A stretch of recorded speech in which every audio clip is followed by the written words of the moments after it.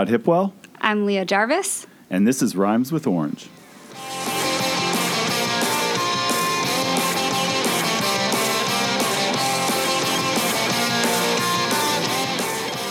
Joining me today as my co-host is Rod Hipwell. Some of you may remember him as our first guest in the inaugural episode of Rhymes with Orange. We are delighted to have him back in the studio today as we talk to Dr. Adam English, one of his good friends. Take it away, Rod. Thank you, Leah. It's great to be back. Our guest today is Dr. Adam English. He is chair of the Department of Christian Studies and professor of Christian theology and philosophy here at Campbell University. Dr. English, can you tell us how you arrived here at Campbell University? I'm a native of Texas originally, and in 2003, I had an opportunity to come out to Campbell and took it, and we have loved North Carolina and loved Campbell University ever since. So we've made this place home. I think that's how a lot of us got here. Dr. English is also author of 2 holiday-themed books, The Saint Who Would Be Santa Claus, The Life and Trials of Nicholas of Myra, and another titled simply Christmas. Dr. English, can you tell us how you first became interested in St. Nicholas? I sure can. I had the opportunity, thanks to Dr. Donna Waldron, to lead some study abroad trips to Italy. And in the course of that, I learned that St. Nicholas is buried in Italy. And I had an opportunity to go and study at his archives there at the tomb of St. Nicholas in Bari, Italy. And so from there, the research just kind of sprang into action, and I got a sabbatical leave in order to write the book, and in 2012 published The Life of St. Nicholas. Could you explain a little bit for people that haven't read your book, how St. Nicholas has transferred into our culture of Santa Claus? So just a little Cliff Notes version. Yeah, as you can imagine, that's a large scale question. How we got Santa Claus from St. Nicholas. You think St. Nicholas was a 4th century Christian bishop who lived on the coast of Turkey, the southern coast of Turkey. So then how did he get to the North Pole dressed in red and delivering presents around the world to children? Obviously, there's a very lengthy journey. The shortest answer is to say Santa Claus is really a product of the 19th century America. America at that time, people like John Pintard and Washington Irving in New York were looking for heritage, and they returned to their Dutch ancestry. And to be Dutch is to have Sinterklaas involved, St. Nicholas. And so they brought him kind of from the old world into America. And of course, they had to Americanize him, changing his name somewhat from Sinterklaas to Santa Claus, and making him look less like a European bishop and more like a friendly grandfather in the form of Saint Nicholas, Santa Claus. And so obviously there's a long story. He gets tied up with the Coke commercials and put into movies and given reindeer and all kinds of magical powers.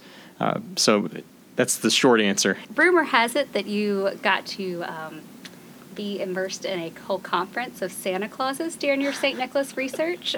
Could you tell us a little bit about that? Oh, absolutely. That was one of the big, just discoveries for me personally. Maybe I should have anticipated it, but I had no idea how many individuals there are around the country who have really devoted themselves to Santa Claus and portraying St. Nicholas. And I've had a lot of time just to hang out with these somewhat overweight and bearded men and learn from them. It's wonderful because a lot of these guys are in retirement and they have found a ministry and a hobby and a way to really bring joy at this time of the year for lots and lots of kids and families. So, that was one of the unexpected just joys of studying St. Nicholas, is to find all these wonderful people who've really given so much to the season. So what was something that surprised you the most about researching St. Nicholas? One thing I had not known when I first started research about St. Nicholas is I always thought of him, of course, like many people, as a jolly gift giver, kind of a rotund grandfatherly figure. but there was a story that jumped out almost immediately at me about Nicholas slapping one of his colleagues at this Council of Nicaea. And so you'll see on Facebook and social media different memes about Santa Claus showing up with presents, and he just ran out of presents, so he's going to start slapping everybody and these kinds of things. So there was a medieval story in which St. Nicholas is at this very famous Council of Nicaea that we know he was in attendance at, and one of the arch heretics, the big enemy at the council, was this guy named Arius. And in the 1300s, I guess just to make St. Nicholas cool, they had Nicholas slapping him. And so you'll see in a lot of medieval art, Nicholas slapping another individual, upside the head. And so, it's just a really surprising side to Santa Claus when you first see some of these images and hear the stories. And then, again, you go out there on social media and you find these memes. People have picked up on it as part of his story. Santa, punching heretics and handing out presents. It's a little ironic, the slap and then here's a present. Yeah, exactly. Forget the lump of coal. That's right. The Saint Who Would Be Santa Claus was published in 2012, and I know you have been working on some things since then. Where's your research taken you since that book?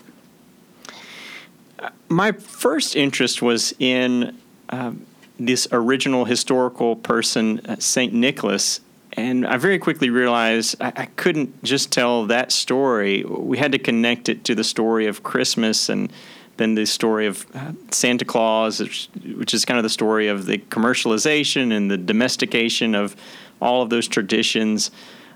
So since then, I've been working more on the practices and traditions of Christmas. I've had an opportunity here at Campbell to teach a course on Santa Claus in the honors program, which is always maybe one of those eyebrow raisers. You have a course on Santa Claus, but it's been just a fantastically fun course to offer. And, it really is one of those interdisciplinary, wide-ranging courses. We're doing history, we're doing culture, we're doing sociology, we're doing art study, and literary study. And so it's a really wide-ranging course. And at the end of that course, the last time I taught it, I had the students write some holiday short stories, and out of that we had a Christmas edition of the Lyricist get published, and so it's resulted in some surprising and really fun activities from all from that initial research into St. Nicholas. For our listeners who aren't familiar with the Lyricist, can you explain what that publication is? Absolutely. The English department annually produces a volume of student poetry and short stories called The Lyricist. And so I went to them with a plea to publish a special edition of Christmas stories that came out of this honors class. So, I'm really thankful to Gina Peterman and Bert Wallace and Ann Ortiz and Dean Wells for supporting all of this great work. Well, speaking of publications, you published a second book called Christmas. I'm actually using it as decoration in my house because I have a signed copy. It's all about kind of pairing our American Christmas traditions with the story of Jesus and how that ties together and how it doesn't go together. What did you learn during that process of research and writing that book? Yeah, thank you so much. I appreciate that shout out of the newer book. That was a real discovery for me. Because, I think when we come to Christmas, we think, at least when I grew up, Christmas was either a religious celebration of the birth of Jesus, or it was a completely secular, consumer-driven celebration of greed and and gift-giving. And in really looking at the history and the traditions and all of that, I realized that that's not the case. I mean, we're human beings who are not just religious spirits. We're also flesh and blood, and we need those kinds of annual holiday traditions with family and I've come to have a much more complex view of Christmas. Again, I grew up, and there was really only kind of one meaning of Christmas, and that was, Jesus is the reason for the season, and everything else was just pagan or secular. And I've begun to realize, there's a much better balance there to celebrate the joys of Jesus and the biblical story, but also to really enjoy, the festive occasion of gift giving and family decoration and being together with friends and singing carols. I think all those things are what make us human, really. Speaking of decorations, do y'all have any inflatable decorations in your yard by chance? It's funny you should mention that. No, we don't. And if my wife is listening, maybe she can help us out. She does not really like inflatable decorations, and so I've tried to sneak some in, but she's threatened to just slash them to the ground. So I try to decorate outside, but nothing really fantastic like an inflatable. I really want one of those 2-story Santa Clauses in front of my house. Well, my family, we've always been very traditional in our decoration, red and green, no inflatables, no flashy lights, no colored lights, always white. But there's this house that I pass. My family lives in Virginia. They're in Danville. So if you take 86, you go straight up to Virginia, and there's this lady in Eflin on the side of 86, and her entire yard, she lives on probably 3 acres. Her entire yard is covered in inflatables, ranging from Mickey Mouse in a train to Santa Claus popping out. And then at the front of the road, there's just a army of toy soldiers. And the first thing she did was Christmas, and now it kind of spills out into Halloween. She's got like the Headless Horseman, and then there's an Easter with Snoopy. She goes all out. Well, if I could maybe make a theological point on that wonderful description of what's happening in Danville. I've been to some of these just crazy Christmas houses. There's one in the Kansas City area known as the Penguin House, which has, it's just what it says, it's a million penguin inflatables in the yard. And one thing I think is really important is that, Christmas can remind us not to take ourselves too seriously. Mm-hmm. I think we take ourselves too seriously. And I think even when it comes to our Christian faith, yes, we absolutely want to take the gospel seriously. We absolutely want to take the needs of the world seriously and our responsibility to them seriously. But when it comes to ourselves, seriousness is not a virtue. It's nothing you get credit for, in the long run. And so, a yard full of crazy Christmas decorations is one way to remind us that we need to find joy. We need to spread joy and cheer. And sometimes you do that through silliness. Absolutely. I 100% agree. Speaking of silliness, we have some cookies in the studio today. I spent all weekend baking. Did y'all put out cookies and milk for Santa Claus when your kids are growing up? We absolutely did. Our daughter's gluten-free, so, the cookies were always gluten-free cookies. I don't know how Santa feels about that. Hopefully he's not lactose intolerant, but if he is gluten-free, he can always have a nice cookie at our house.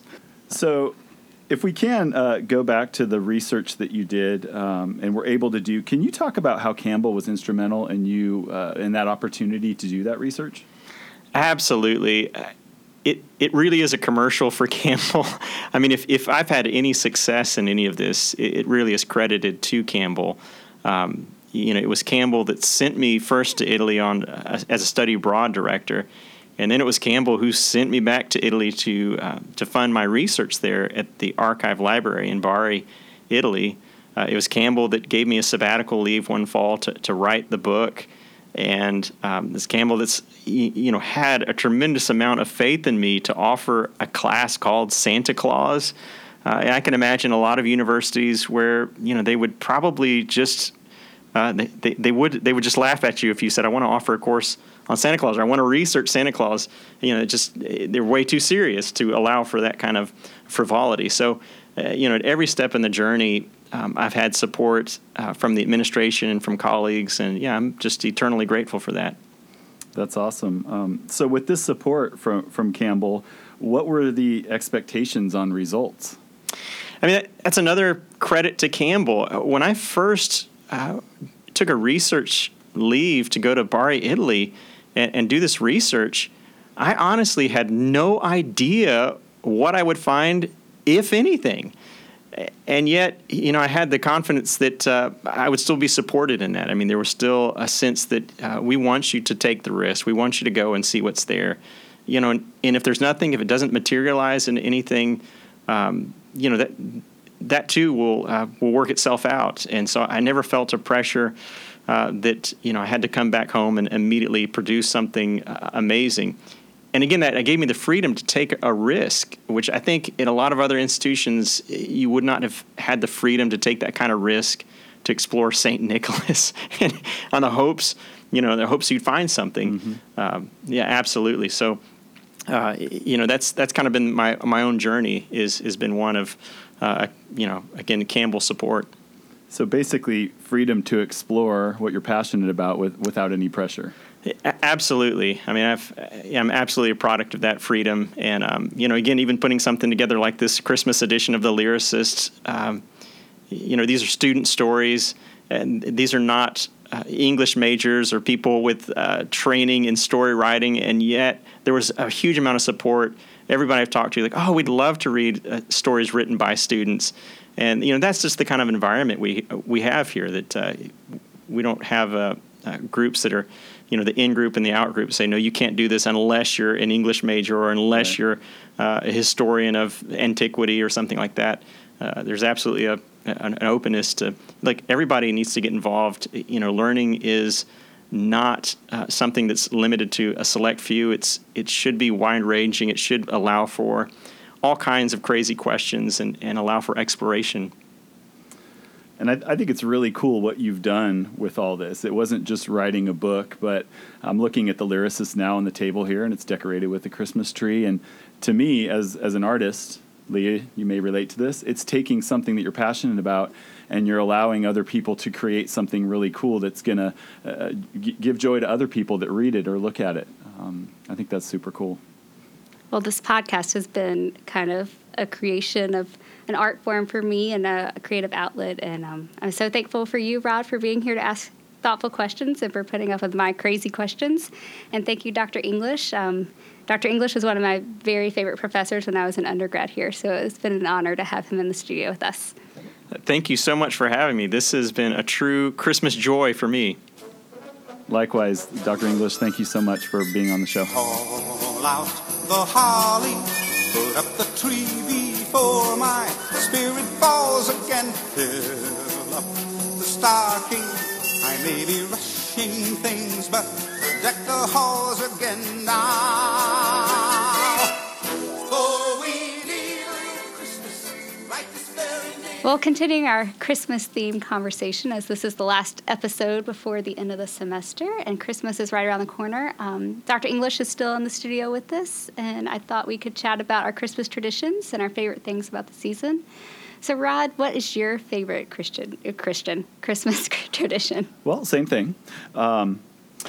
I guess for me, my biggest Christmas tradition revolves around Campbell.